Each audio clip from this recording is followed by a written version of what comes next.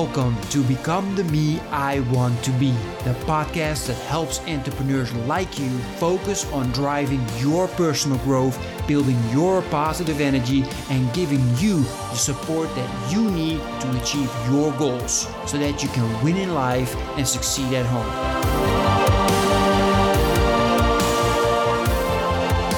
So welcome everybody to Become the Me I Want to Be, and today's guest, Andrew Weiss. Andrew, first of all, thank you so much for coming on the show. Really appreciate that. And everybody else, to getting to know Andrew better, make sure to check the bio out in the description section where you can also find links how to connect with him. Okay. And this whole interview is going to be spent on digging out as many golden nuggets as we can from him in as short amount of time as possible. Sound fair? All right, excellent. All right, so let's get going right away. Andrew, I noticed you are a speaker coach. You help others improve their speaking. Speaking is huge. I mean, if you're an entrepreneur, then I can pretty much say you must be a good speaker. Is that fair to say? Oh, yeah. No, public speaking is actually the number one fear in the world. And so if you're someone who's great at communicating and can give public presentations, you're going to be one of the top looked up to leaders that you deserve to be. Nice. Now we're going to talk about that fear in a little bit, because that's going to be around my second, third, depending on what things you're going to say and how many more questions I'm going to have. But yeah, what's the key ingredients to becoming or being a good speaker? Well, there are definitely lots of key ingredients. And what I like to tell people is that whenever they're afraid of public speaking is, believe it or not, it's actually not your fault. So you can take that big burden off your shoulders like, I'm afraid of public speaking, my world's going to end. But in reality, it's not your fault, because for thousands of years, humans lived in tribes and groups, and we relied on each other to be able to survive. Mm-hmm. And built into our DNA that whenever we have a bunch of eyes that are watching us, that means that we did something bad, and there's a good chance we're going to get kicked out of the tribe. And of course, if we get kicked out of the tribe, that's a no-go. You don't want that. Mm-hmm. And so that's one of the first things I tell people is that luckily it's the 21st century. And even if you leave a bad impression on a group of people, there's still 7 billion other people on the planet. And so you could definitely relax a little bit more and kind of having that sense of awareness, knowing that it's built into our DNA to be afraid of public speaking. Now that it's the 21st century, it's time to overcome that fear so that we can become better communicators and get our message out there. Mm-hmm. And is it then just a matter of, or is one of the most important things and just do it? Keep doing it. Or what is it that you suggest when people are like, no, I don't like that, or that scares me? What's your biggest advice? Yeah, no, practice definitely makes perfect. It's definitely a big difference maker. And I also talk about neuroplasticity. And for those who don't know what neuroplasticity is essentially the more we practice and learn something, the better we get at it. And I'm sure that you have an older audience listening to this talk right now. So everyone probably has experience driving a car. And I don't know about you, but when I first drove a car, I was like, where's the gas pedal? How do I put it in reverse? Like, this is so scary. How do I check my blind spots? And you were totally freaked out. And then as you get better and better, next thing you know, I heard about people who literally drive the steering wheel with their knees. They have a burger in one hand, a drink in another hand, and they use the stick shift with their elbow. And while they're talking on the phone to their girlfriend or boyfriend or something like that. And so it is like public speaking where, yes, at first you might be terrified and shaking and stuttering and be sweating profusely. But as you do practice and get better at it and get more comfortable with it, soon you'll be telling stories, you'll be getting standing ovations, you'll be getting audiences laughing. So you need to know that I didn't come out of the womb giving presentations to audiences of several hundred people. It was a skill I had to learn, I had to develop, I had to practice that, I had to study. And as long as you understand that with practice comes not necessarily perfection, but striving for perfection, that makes a huge difference in the way people are able to communicate. Absolutely. Yeah, I love what Jim Quick says, that with practice comes progress. Mm-hmm. So he took the perfect thing away. It's like, because that's another reason, I guess, why people are afraid to go speaking. It's like, yeah, but I'm not perfect yet. So, I'm going to stay here in my own room and practice in front of the mirror for like years and years. However, practice in front of crowds, because then you're like, oh yeah, it's perfect now. And then you step in front of that crowd and it's like, oh. So One of the things, because I checked you out a little bit, that I liked on your LinkedIn, your first thing you mentioned, like, I have failed often, right? Not in those words, but more or less. So over those years, has the definition of failure changed for you, and what does it mean? Yeah, that's a good question. Has the definition of failure changed for me? A great quote that I picked up last year actually is that imperfect action is better than perfect inaction. Mm-hmm. And it's for me, like I've learned to be okay with failure because at least I'm doing something. And I have behind me, for those who are watching the video version, I have a picture of Teddy Roosevelt behind me. And he talks about how there's this quote about the man in the arena who's putting in the work, he's putting in the grind. And it's so easy to look from an outside perspective and laugh at that person, criticize that person, but at least they're putting the work in the first place. And Mm-hmm. as I learned with failure is that you have to put in the work in order to get to where you want to go. And if you're not failing at something, that means you're not challenging yourself enough. You're not stretching yourself enough, because from my failures, I've learned so much and I've been able to have so much more successes because of that, because it's so easy to give up once you quote unquote fail at something. But the people who are actually putting themselves out there, making mistakes, at least moving forward one step at a time, they're the ones who are going to get what they want. And it kind of goes back to, people think, oh, overnight successes is totally a thing. But as we both know, no, there's took several months, several years of hard work, failing, until finally had that breakthrough point, and then things finally worked for them. So yeah, when it comes to failure, if you think you're going to go through life without failure, then I'll give you a blanket and a warm pillow and a cup of coffee to just sit in a corner your whole life, because that's not how it's going to work. Exactly. No, absolutely agree. That said, what is one of the biggest lessons that you've learned over the years? One of the biggest failures? Because I say lessons, right? I don't say failures. I say lessons. I don't like the word failure, because for me it just doesn't exist, right? So, what is one of the biggest lessons that you have learned over the years that you would like to share with us that would be really beneficial for our highly driven entrepreneurs out there? This actually, I'll tell a story about this. When I was in college, I was in a fraternity, and I wanted to be on the fraternity government. And at the time, I was doing a club called Toastmasters, which is a public speaking club. So I was improving my public speaking. And in order to get elected to government, I had to give a presentation to the rest of my fraternity. And here I am, all confident, saying, "Oh, I'm a public speaker. I know how to do this. I thought I did great." And then I didn't get elected. And I'm like, what the heck? What's going on? And I asked one of my fraternity brothers, and he said, "Andrew, the reason why you didn't get elected is because you weren't passionate enough. You weren't passionate enough because you didn't go all in on making sure you got that position." And once he said that, that really clicked for me, that when I realized that, for most of my life, I had been, it's an interesting human thought process that when we feel like we don't want to go 110%, because we're worried about what if we go 110% and then still fail? Then that's all I've got, and then I'm worth nothing, essentially.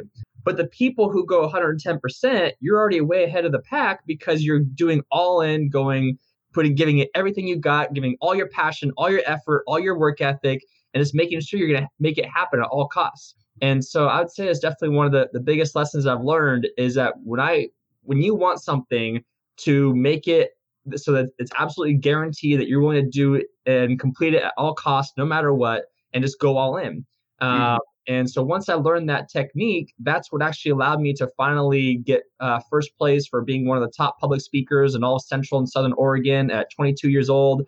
So it allowed me to get my dream job right out of college and be able to scale that company.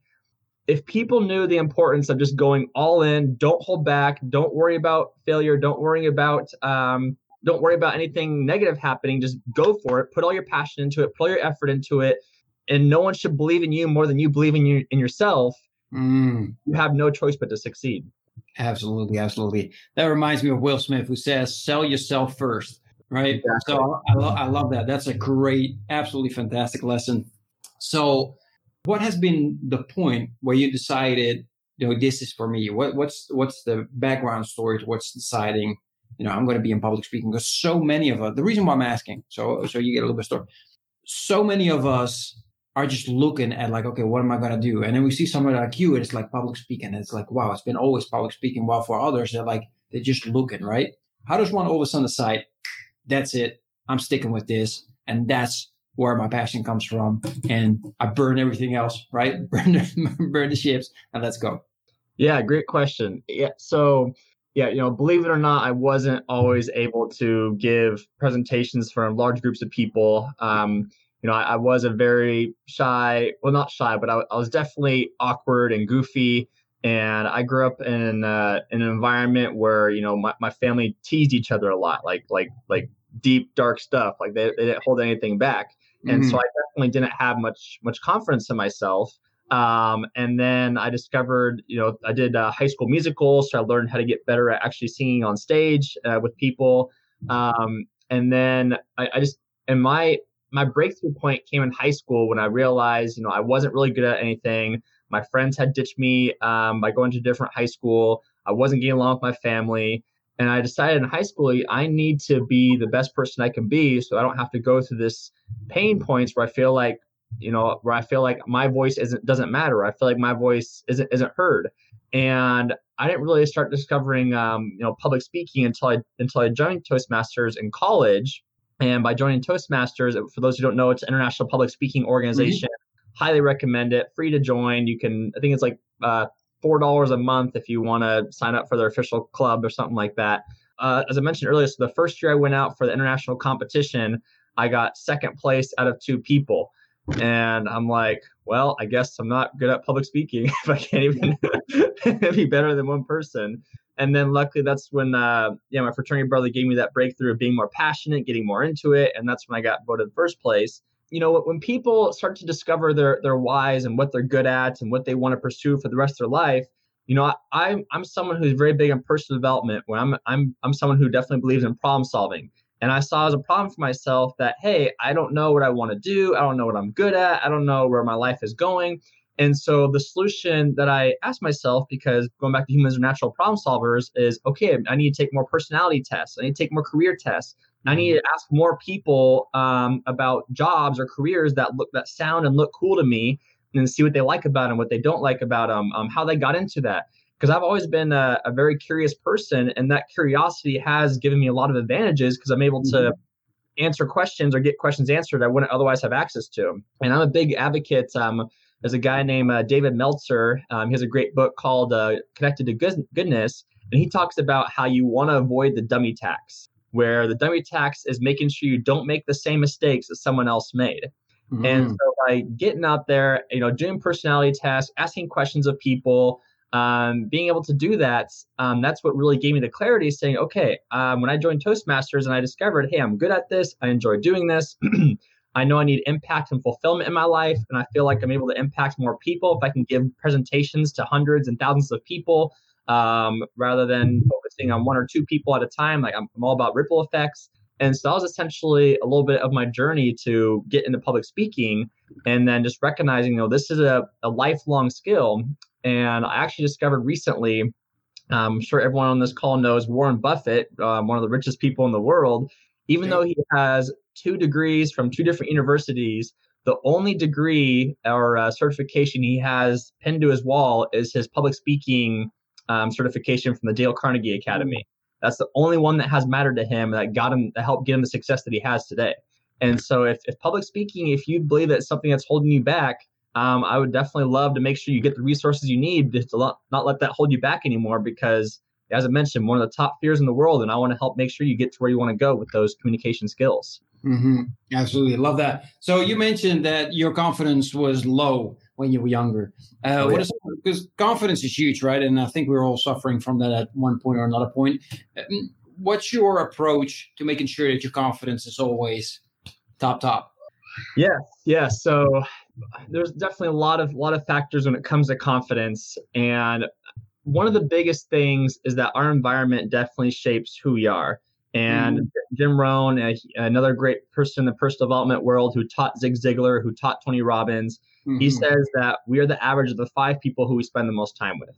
True. And so if you're constantly spending time with people who are tearing you down, who don't believe in your mission and vision, who don't think you can do anything, who are making bad decisions every day, guess what's going to happen to you? You're going to feel down. You're going to make bad decisions. You're not going to know how to believe in your own vision and mission. So one of the first things you want to do is start to shape your environment where you're spending time with people who do care about you, who do see the best in you.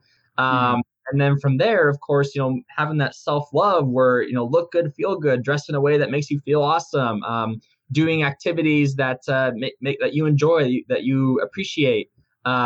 Start shaping your environment where you have no choice but to become more confident. Like I'm wearing this nice checkered shirt today, and I feel confident in this shirt, so I wore it on this call.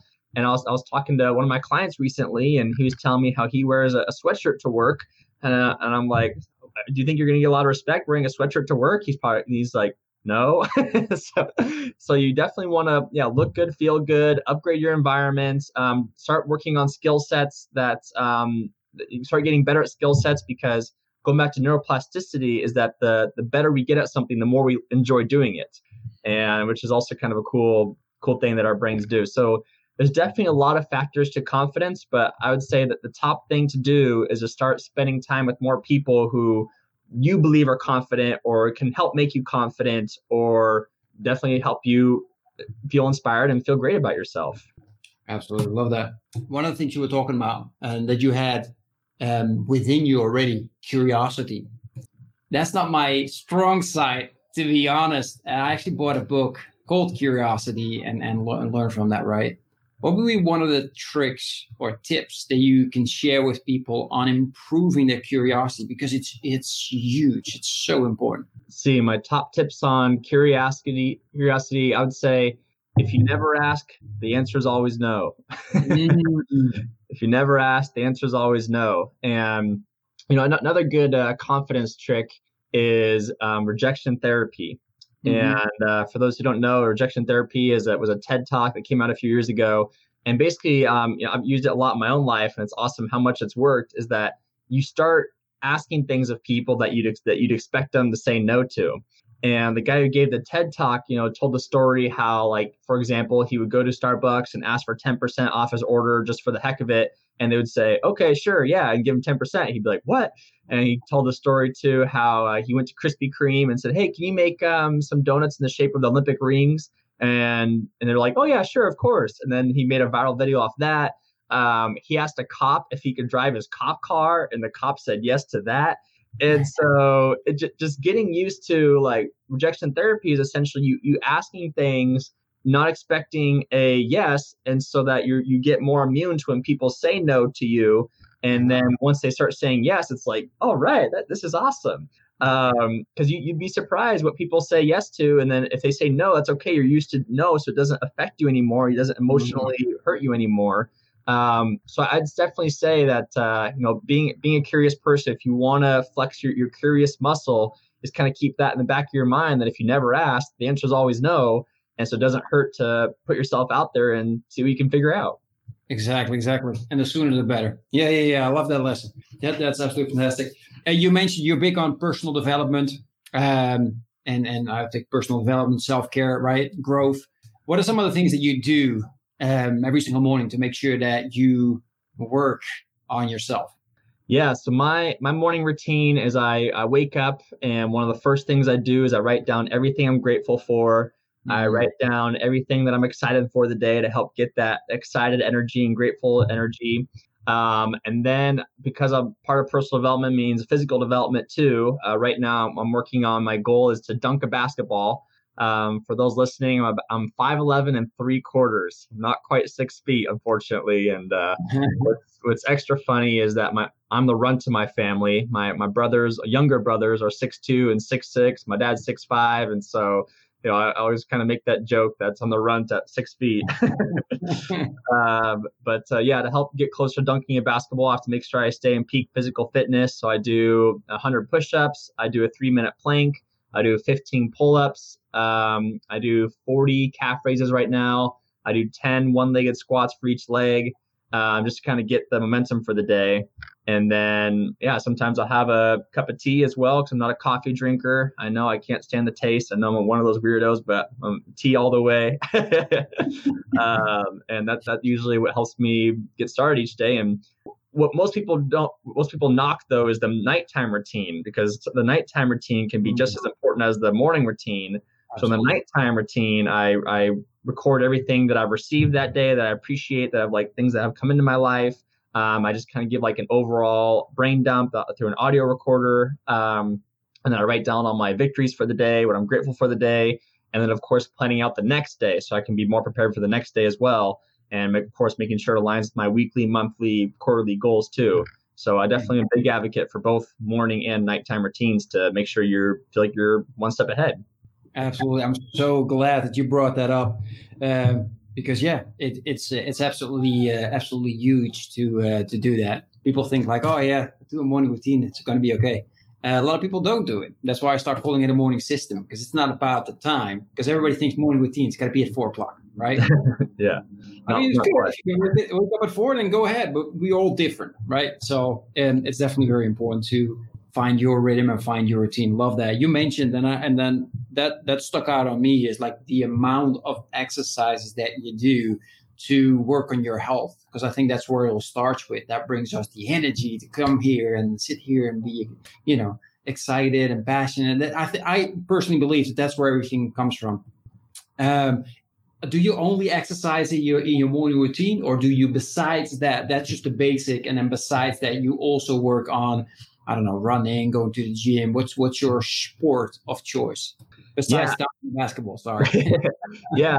So I'm making my goal to work out at least 3 or 4 times a week. And what I'm a big fan of is high intensity interval training, where essentially you work out really hard for a short period of time. And I work out my whole body by doing like push-ups, squats, jumping jacks, like all the above. And the reason I do the 3-minute plank is I follow these Twitter gurus in the physical space. And they say, the average person should be able to do a minimum of 3-minute plank and a minimum of 15 pull-ups in a row. So that's when I said, okay, if that's the minimum expectations, I better make that my standard and make sure I can do that every single day. Nice. But yeah, so as far as the exercise outside of the morning routine, when I get my gym membership again, I do 100 jumps as high as I can, trying to dunk a basketball. And just to be able to get that explosiveness and build that strength and endurance in my legs to get that ability. And then, of course, I also need time to recover my legs, because it is a lot of work on my legs. If you overstress them, you don't get the results you want. So when I'm not doing the 100 jumps workouts, I do, high intensity interval training, which is like I do 21 minutes of just hard work through an app called 7. It's a free app on the App Store, just called 7. And then I put intervals at like 30 to 60 seconds at a time. And so I do like triple those each day. And yeah, you definitely feel good afterwards. And I can't complain about the results. I definitely feel pretty fit, get confidence or get compliments on my fitness. And so hard to complain. There you go. Which helps again with the confidence level. Exactly. Right? Exactly. It makes it a nice circle. Love that. Absolutely love that. So thank you for sharing that. Appreciate it. We reached the end of our live interview. So Andrew, again, thank you so much for being on. Really appreciate it. Everybody else, hope you enjoyed listening. Again, the bio of Andrew and the links on how to connect with him is in the description section. Make sure to check him out. And if you have any questions in regards to public speaking, definitely reach out to Andrew, because he's the man to talk to. So thank you again, and have a fantastic day, everybody. Take care.